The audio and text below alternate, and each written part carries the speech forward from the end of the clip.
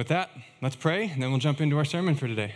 Father God, Lord, we exalt your name. We glorify you, Lord. You are holy. You are worthy to be praised. Lord God, there is nobody like you. And so, Lord, it is an honor for us to just gather here to worship, to praise you together with our church family and community. So, Lord, would you be honored and glorified in our praise today. In your name, Jesus. Amen. Okay, our campaign is called The Irresistible Gospel. We started this a few weeks ago, and we've been kind of exploring why the Christian faith is truly irresistible. We've been exploring it from a philosophical perspective. We've been asking the questions or we've just been seeing how Christianity answers the questions of origin, meaning, morality, and destiny. Okay, these are big questions that every worldview has to answer. Origin, where do we come from? Meaning, why do we exist? What's it all for? What's the purpose of our life? All of these big questions. Destiny, where it's headed. Morality, how ought we live? We've just been kind of exploring some of these things. And what we've been finding is that the Christian faith, the gospel message, is truly irresistible. It doesn't just provide satisfactory answers to these big questions of life. It provides answers that are compelling, that are beautiful. Not only are they true, but we should all want them to be true. So that's kind of the big driving point of this whole campaign. I'm not arguing for the truth of the gospel, theoretically. I'm simply saying that we should all, whether you're a Christian or not, want this to be true because it's so, so good. It's just so good. All right, so in this campaign, we've talked about the existence of the moral law, accepting what we know to be true. We talked about God's response to the moral law. Last week, Sarah was here, and she preached a wonderful sermon that I got to listen to online, driving home from Nashville. We preached a wonderful sermon on origin, on where it comes from, on where we all come from, where all of creation comes from, how that ties into our identity and our purpose. Today, I'm going to kind of piggyback on that, and I'm going to continue an idea that I started talking about a few weeks ago when we were talking about how God has responded to our violations of the moral law.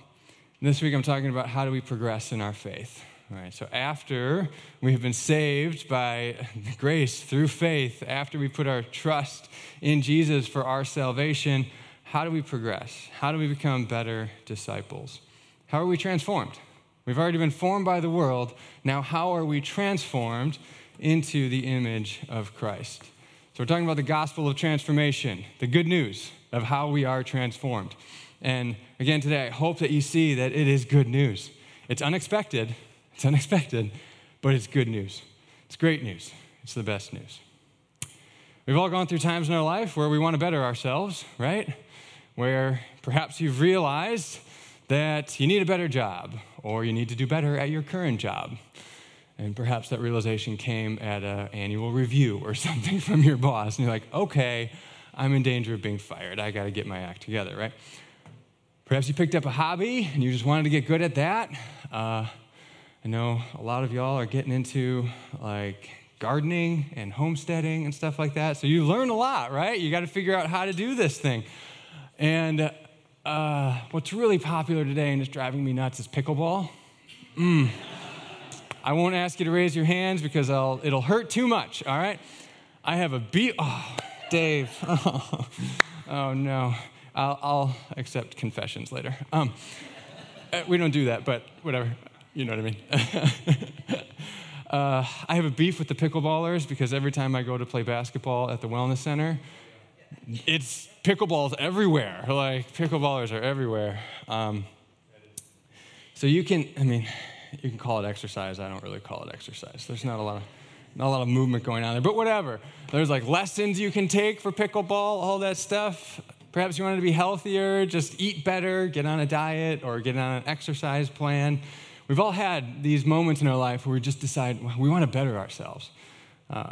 One story that comes to mind for me is when I was in high school, I really wanted to dunk a basketball. All right, I'm 6'2", played basketball my whole life. I loved basketball. I really wanted to be able to dunk, and all I could do was like grab rim. So going into my junior year, that summer, what I decided to do was do a pretty intense jump program. So I looked this thing up online. It's this like 3-month jump program. Basically, all I did was jump a lot, right? Surprising. If you want to get better at jumping, you should jump a lot, right? So basically all I did was jump. I lifted. I did like single leg jumps, like split leg jumps, all of this stuff. I lifted a ton, worked out a ton. By the beginning of my junior season for basketball, I was dunking with ease, right? It totally worked, and I reaped the benefits of that. And so you see how I wanted to progress with my life, so I decided what to do. I disciplined myself to do it, and I did it. And I saw the results. I'm leading you on a little bit, and you'll see that in a minute. Okay, so we're going to start today. What we've been doing in this campaign is, in order to see how truly irresistible and beautiful the gospel is, and this gospel of transformation especially, what we need to do is look at the alternatives. So what are the alternatives to the gospel of transformation? We're going to start looking at those today. Number one is self-help. I think this is one of the most common forms that we find today and that we practice today. We look up leadership material, like how do I become better? A lot of it is in good leadership books, things like Atomic Habits, 12 Rules for Life, 7 Habits of Highly Effective People, just to name a few. Those are some of the most popular ones. There's so many podcasts out there. If you want to better your life, look up leadership on your Apple Podcasts. You'll be overwhelmed immediately. Like, which one do I start with? They're everywhere, right? And it's all folks who want to better themselves. And these books, these podcasts, this information are full. They are full of really good wisdom, really good truths that we can take and we can develop habits and we can develop new skills and things in our life. They're super good. Problem is, there are more rules, right? And we're going to see how this compares to the gospel of transformation. Habits, in fact, I noticed as I was writing this out, I'm like, why are habits found so often in leadership material? And I started thinking about it more. I'm like, habits are actually just like more rules for yourself, right? That you actually follow up on.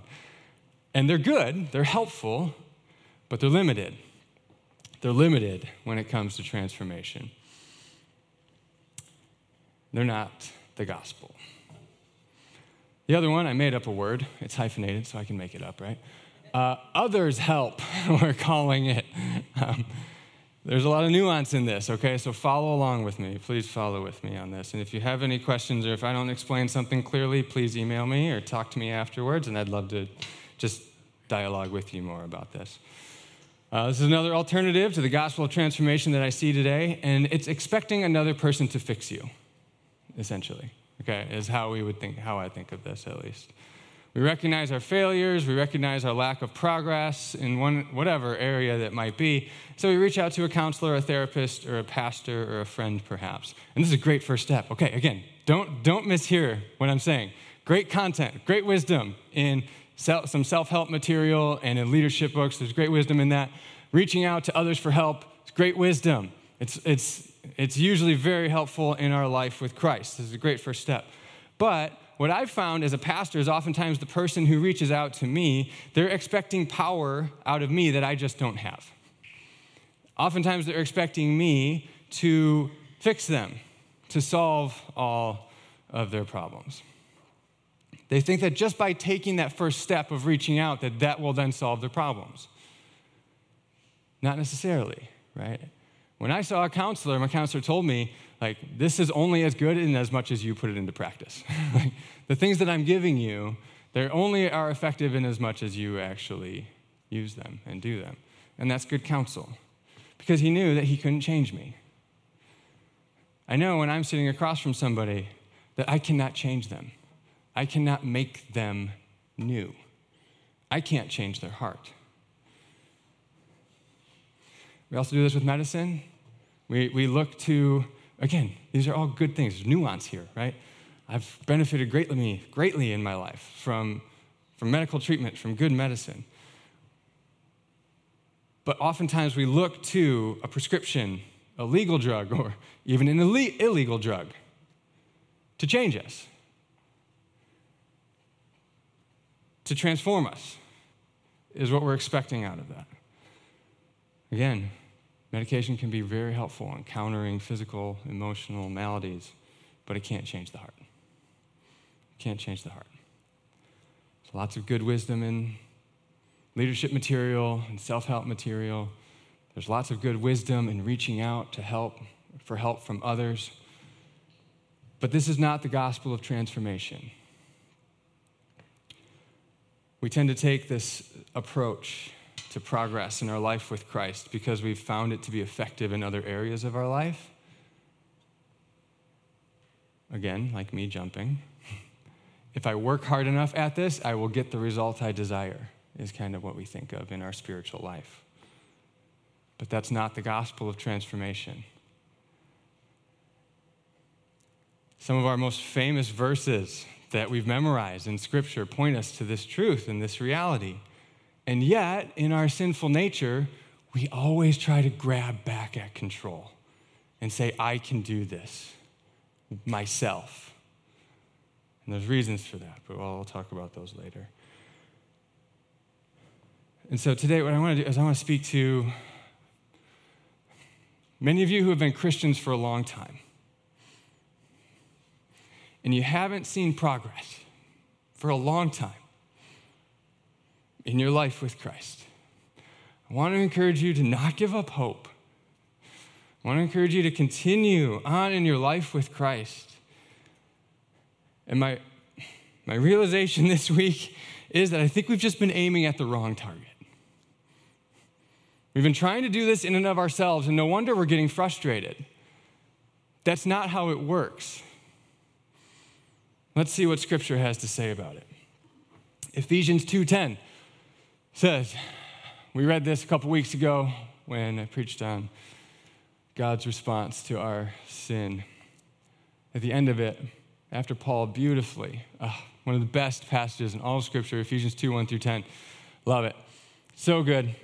At the end of this section, after describing how we were dead in our trespasses and sins, but God, who is rich in mercy, because of the great love with which he loved us, made us alive together with Christ. After saying that, at the end of that section, it's all about how he has saved us by grace alone through faith, that it's not by works, so no one can boast. He says, for, again, the cause of all of this, transformation that begins at salvation, we are God's handiwork, he says. We are God's handiwork. The ESV uses the term workmanship. Paul only uses this term elsewhere in Romans 1:20 to refer to the works of God in creation. Now he's saying that in salvation we are recreated. Just like, this is the whole story. John 1:1, in the beginning. He begins his gospel with in the beginning, just like Genesis, to point us back to that, in order to say that what happens in Jesus, what Jesus started, is on the same level of what happened in creation in Genesis 1. Creation, fall, and then Jesus is recreating everything. And it starts with us as God's people. So we are God's handiwork, created in Christ Jesus. We have been created in Christ. We have been made new. We've been recreated, transformed in Christ Jesus to do good works. Good works are the results of this new creation. So we see this time and time again throughout Scripture that our good works, the things that we do for God, the life change that happens within us, it starts with being new creations. And even these good works, God has prepared in advance for us to do. It's all about God. It's all about his work within us. You're beginning to see how that was leading you on before. And then in chapters 4-6, it's full of ethical imperatives. It's full of this is how you should live. This is how you ought to live. But not before this. Chapter 2 comes before chapter 4. Don't mean to insult your intelligence. We know that, right? But so often when we read Scripture, we just jump ahead. We just start in Romans 12. We'd miss all of the theology of Romans 1-11 and what God has done to save us, to make us new, to adopt us into the people of God, to graft us in to the vine. We are God's handiwork, created in Christ Jesus. We are new creations. in Christ.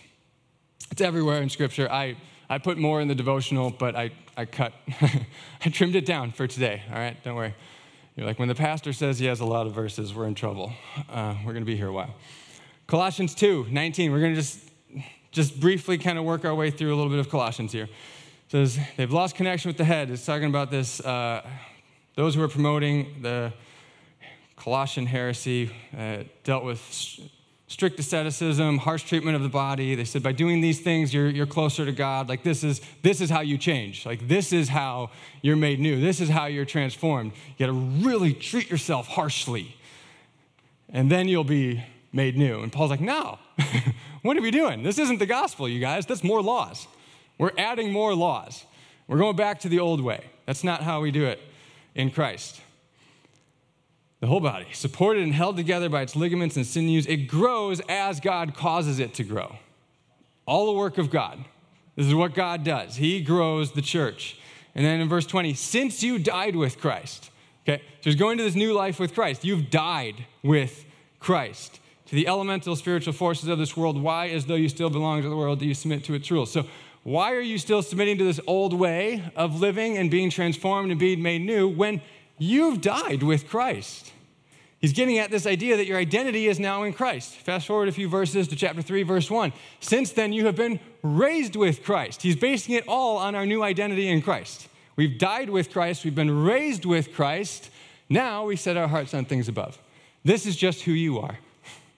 You've been created new, so this is what you do. And then verses 9 through 10, he said, after a number of ethical imperatives, he says, don't lie to each other, since you have taken off your old self with its practices and you've put on the new self. Okay. You've been made new. You're a new person in Christ. So we shouldn't participate in these things anymore because that's not who you are anymore. Which, notice, is being renewed is passive. Okay. That means this is something done to you, not something that you do. Your new self, which is being renewed. It's a divine passive. It's all over in Scripture. The assumption is that this is what God is doing by the author, which is being renewed in knowledge in the image of its creator. So this new self, it's being renewed by God constantly into the image of God.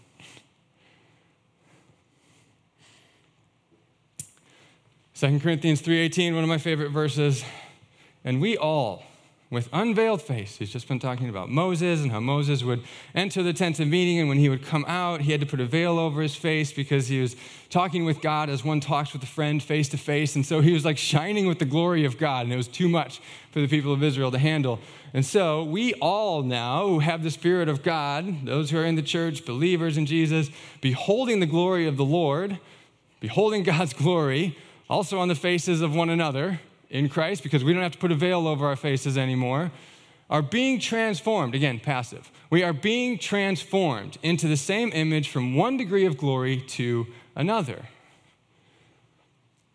For this comes from the Lord, who is the Spirit. Again, I hope you're seeing it time and time again. This is everywhere in Scripture. This is who you are. This is what God does in you when you are in Christ, when you have the Holy Spirit of God. Galatians 5, this is the fruit of the Spirit. But the fruit of the Spirit is love, joy, peace, patience, kindness, goodness, faithfulness, gentleness, self-control. Against such things there is no law. Okay, notice, Paul is all through Paul's writings in the New Testament. He says, don't go back to the law. Don't go back to law. Don't go back to law. Stop. Stop. Like, that's not who we are in Christ anymore. We've been made new. We've been given the Spirit of God. The Spirit of God is better. If we live by the Spirit, he says, our life is totally in the realm of the Spirit. He has made us alive in Christ, and we can walk with him day by day. He indwells the believer. Let us also keep in step with the Spirit. So it's just like going on a walk with God in the garden. Should be our life with Christ. Every time I heard this passage talked about when I was a kid, I grew up in the church, and I don't think it was taught incorrectly, but what I heard every time was, you need to do these things. You need to be more loving. You need to have more joy. You need to be more patient. you need to be good, and you need to be self-controlled. And I heard them as laws. And that was just my default setting, right? I need to do these things. That's not the point. That's not at all what Paul is saying here. What he's saying is, so that's prescriptive, that's saying do these things. What Paul's saying here is descriptive. He's saying this is what the Spirit of God produces in the believer. This is just what he does. When we have the Spirit of God in us, he's going to produce love, joy, peace. He's going to produce the fruit.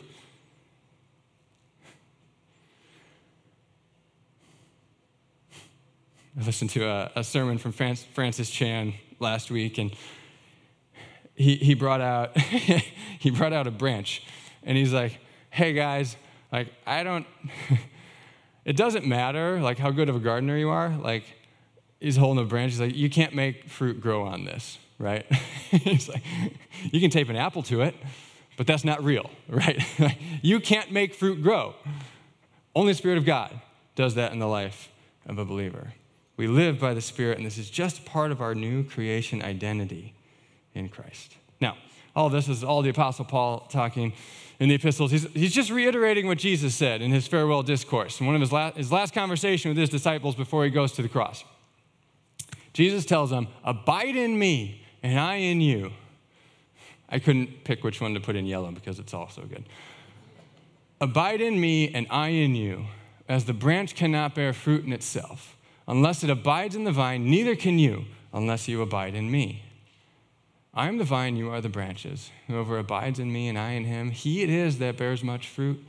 Now listen to this. For apart from me, you can do nothing. You can do nothing in the Christian faith apart from Christ. These are pretty strong words from Jesus. And in Carson's commentary on this, he says the fruit that Jesus is talking about here is like everything in the Christian life. It's character formation, it's answers to prayer, it's ministry effectiveness. So everything in the Christian life comes from abiding in Christ.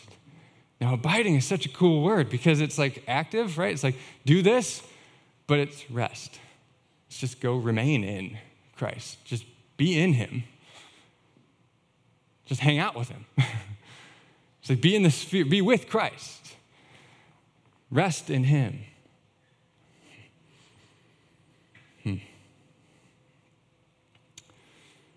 And so, band, you guys can come and get set up. We're going to go and do a time of worship here. And then I'll come back up and apply it after we sing a few songs. Our big idea is transformation in the Christian life is a necessary result of new creation in Christ. According to Scripture, when we are in Christ, when we have put our faith and trust in him and he's given us the Holy Spirit of God, we are made new. And instead of striving and striving and striving and striving, we can rest in Christ, pursue Christ, know Christ, surrender to the Spirit, listen to the Spirit, remain in him. Apart from Christ, we can do nothing. And this life of transformation is only accomplished through the Holy Spirit at work within us. We can't do it ourselves. Time and time again, Scripture points to the reality of us being new creations in Christ. And so often we undervalue that. We undervalue the spiritual, the work of God within us, and we overvalue our own control, our own ability, and what we can accomplish in and of ourselves. Let's pray. We'll sing, and I'll come back and apply it. Lord, God, we thank you for this gospel of transformation that is it's counterintuitive, Lord, but it's glorious. And the more, Lord, the more we experience of you, the more we dwell in your presence, the more we experience your transformation, Lord, the more we're in awe of you, the more we see that the gospel is truly irresistible. And it's not about more law, not about more rules. It's about walking in the Spirit of God. It's about abiding in Christ. trusting you for our transformation and our newness of life. So Spirit of God, would you just fill us? Would you encourage your people today who are discouraged? And Lord, would you bring us into that next experience of you, the next joy of being in your presence, the next area of growth, Lord, where we can be transformed more into the image of Christ. And we trust, Lord, that this is a work from your Spirit. So we surrender to you. In Jesus' name we pray. Amen. If you guys need prayer while we're singing, Michael's in the back and he'd love to pray with you. And Susanna is back joining us today. Susanna and her husband Nate moved away a couple years ago. It's a joy to have Susanna back leading worship with us. So would you guys stand with us and let's sing. Lord God, that is our prayer, that you would continue to, Lord, show us more of who you are. And Lord, we would encounter more and more of you. And Lord, in those encounters that we would grow closer to you, and we would grow into living more and more in line with who we truly are in you, Jesus, when we are in you, when we know you, when we have the Spirit of God leading and guiding us. Lord, we thank you for the truth of the gospel. Lord, every other worldview says, strive, strive, strive. You call us to abide. You make us new. Help us to live in that, to rest in that, and to encounter you more. And so be transformed more into the image of Christ. In Jesus' name, amen. Amen. You guys can have a seat for a few moments here.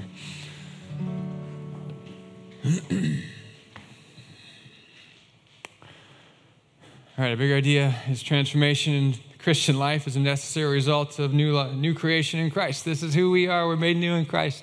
It's continued. It's furthered by the Holy Spirit at work within us. Started by the Holy Spirit. It's continued by the Holy Spirit. This is a work of God within us. So let me continue my story that I started earlier about my leaping ability and my dunking ability. Again, remember, I trained really, really hard for a summer. I lifted a lot of weights. I jumped a lot. It worked. It worked. I was dunking in my junior year of high school, my senior year as well, until I got hurt. Right? It always happens like that. I bruised my rib that year, and I spent like 2 months, like a month, not really being able to work out, not like every breath hurt like crazy. So those like football players on Sunday who are playing with a bruised rib, new sympathy for you guys, all right? That hurts. They got to be on some serious painkillers to do that stuff and get hit, right? Because that hurts real bad. Every time you breathe, I'd take a deep breath and my ribs would hurt, like every time. Not to mention like twisting and moving and turning, it hurt like crazy. So I'd bruise my rib, I'd be out for a month. I returned to baseline, but I'm like, all right, I know how to do this, I can do it, so then I'll train again. I trained again, I got my strength back up, my power back up in my legs, and I was dunking again, I got back to it, and then I sprained my ankle. Again, setback. College came, got a bad like quad contusion, and was out for a while. Same thing, right back to baseline, every time. I would train really hard, I'd get hurt, I'd regress to baseline, train really hard, get hurt, regress back to baseline. It was just like a constant cycle for years. Then in college, I met a young man named Patrick Atkins. Savannah, you know Pat. Luke, you probably remember Patrick Atkins. All right. On my basketball team, Patrick Atkins, so if you doubt my story, you can ask them. Okay, Pat was 5'8", a full 6 inches shorter than me. Pat was a Jesse White tumbler, if you know what that means, from Chicago. All that to say, Pat could fly. He could throw it down with ease. 2 feet, 1 foot, didn't matter. People around him, didn't matter. 1 step, 2 steps, doesn't matter. He'd just jump and boom, throw it down. I remember watching him dunk. First time I was just like, oh, like, what on earth? And then I came to learn Pat had never squatted in his life. I taught him how to squat because I had been doing it for 6 years to make marginal gains and then return to baseline. That was the year I stopped lifting legs. You're like, we can tell. I didn't wear my skinny jeans on purpose, but we can tell. Because I would work so hard, one failure, one setback, one injury, I'd be right back to baseline. I'd get back, right back to baseline. And then I'd watch Pat so effortlessly just fly through the air and dunk. It was really discouraging. For many of us in the Christian life, I think our picture of transformation looks a lot more like me, like working so hard just to get marginal gains and then come back to baseline. At your next sin, your next failure, your next busyness, busy season. It's just this endless cycle that you're so frustrated with. When the picture in Scripture is much more like Patrick Atkins, just flying through the air, dunking with ease. That this is just who we are. It should be just who we are. The Spirit of God at work within us, making us new, transforming us more into the image of Christ. And I think we're just striving. And then we get discouraged when we go back to baseline because we're just clamoring for control. We're all control freaks in our spiritual life. We are. And we're barking up the wrong tree. We're aiming at the wrong target. We're aiming at rules. Habits are good, but they're more rules for yourself, right? I think the biblical picture of spiritual growth and transformation looks much different. There's a place for spiritual disciplines. We call them spiritual disciplines, but they turn into spiritual joys over time as we practice them. They may start as a chore, but they'll turn into joys. Things like prayer, fasting, silence, solitude, Bible reading, corporate worship, what we're doing here on Sunday morning. These are just tools. These are vehicles to help us meet with God. They're tools to help us abide in Christ, but they can't make you abide in Christ. They're tools to help you live in the Spirit of God. And so that's how we discipline ourselves. We don't discipline ourselves to make us grow. We discipline ourselves to meet with God. We discipline ourselves to be with the one who can produce fruit in us. Instead of striving, we surrender. But we have to discipline ourselves to surrender, to remember to surrender. Growth in the spiritual life is just that, spiritual. We make it physical. Spiritual is of a different nature, right? And so we think that we can just, a little hard work, determination, conviction, and we'll grow. Whereas transformation, according to Scripture, is deeply spiritual. I don't know about you, but John Adams, in my physical nature, I have no power in the spiritual world. But I know somebody who does. And he's given us his Spirit who does, who empowers us to grow in our spiritual life. I get it. It's a little scary. It's a little mysterious, the spiritual world, because we don't have a lot of control there. And one of the first steps is admitting that and surrendering to the one who does have control there. And so growth in the spiritual life, it doesn't happen by me striving more and more. It's disciplining myself to know God, to abide in Christ. Because apart from him, we can do nothing, Jesus says. I think Jesus knows what he's talking about.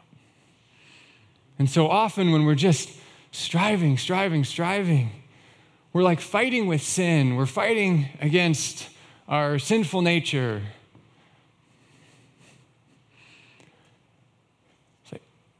and we've got like a big muscly guy right behind us, and we're like the little guy, like, let's go. That works when Jesus is with us. It doesn't work when Jesus isn't there. That's when we get beat up. And so we need to learn to trust, learn to abide, learn to rest, surrender to the Spirit of God. These disciplines, they're just about learning to hear God better, to walk in the Spirit, as Paul says. It's not about more laws. It's about meeting with God. And in that, we find power. Not in ourselves. We find power from God. So especially if you are striving, you feel like you make progress in your spiritual life, and then you just come back to baseline. My prayer for you is that the Spirit of God would be revealing this in you, that he would be calling you to himself, that he would be forming you into the image of Christ, because this only happens when we surrender to him and he is at work within us. That you would desperately stop at nothing to meet with him, to experience that power of transformation. Self-help can only get you so far. It can't get you far at all in the spiritual world. Others' help can point you to Jesus, who will help you grow in the spiritual world, can teach you to listen to the Spirit, but it's no substitute for it. We can't outsource our spiritual growth to anyone but the Spirit of God.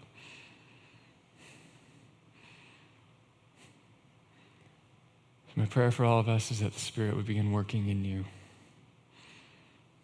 that he'd be calling you to himself, and that you'd surrender to his voice, that you'd find the joy, the peace, the fruit of a life lived walking in the Spirit of God, abiding in Christ, experiencing the presence and power of God. And that's how we're transformed. So Jesus, Lord, your gospel is so irresistible. In a world of striving and frustration, of incremental progress and return to baseline, you offer us yourself. Jesus, we trust that when you say that you are the one who has fullness of life, that you know what you're talking about. We trust that our transformation in our life in you is not found in law and rule, but it's in the Spirit of God whom you have given us. We have something better in the gospel. So, Lord, we commit to abiding in you. We commit to listening to your Spirit's voice, to your promptings, to your leadings. Lord, we pray, search me and know my heart. See if there is any wicked way in me, and lead me in the way everlasting. It's you who's leading us, Lord. You are our good shepherd.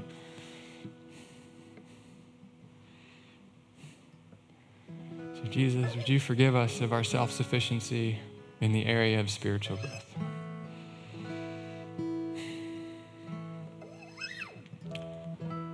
Lord, we're only hurting ourselves.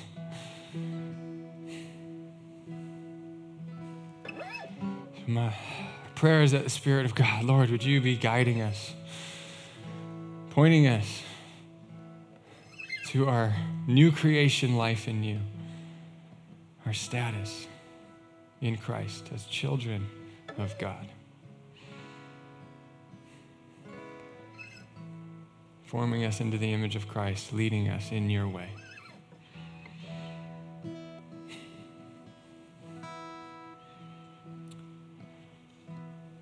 It's in your name, Jesus, we pray.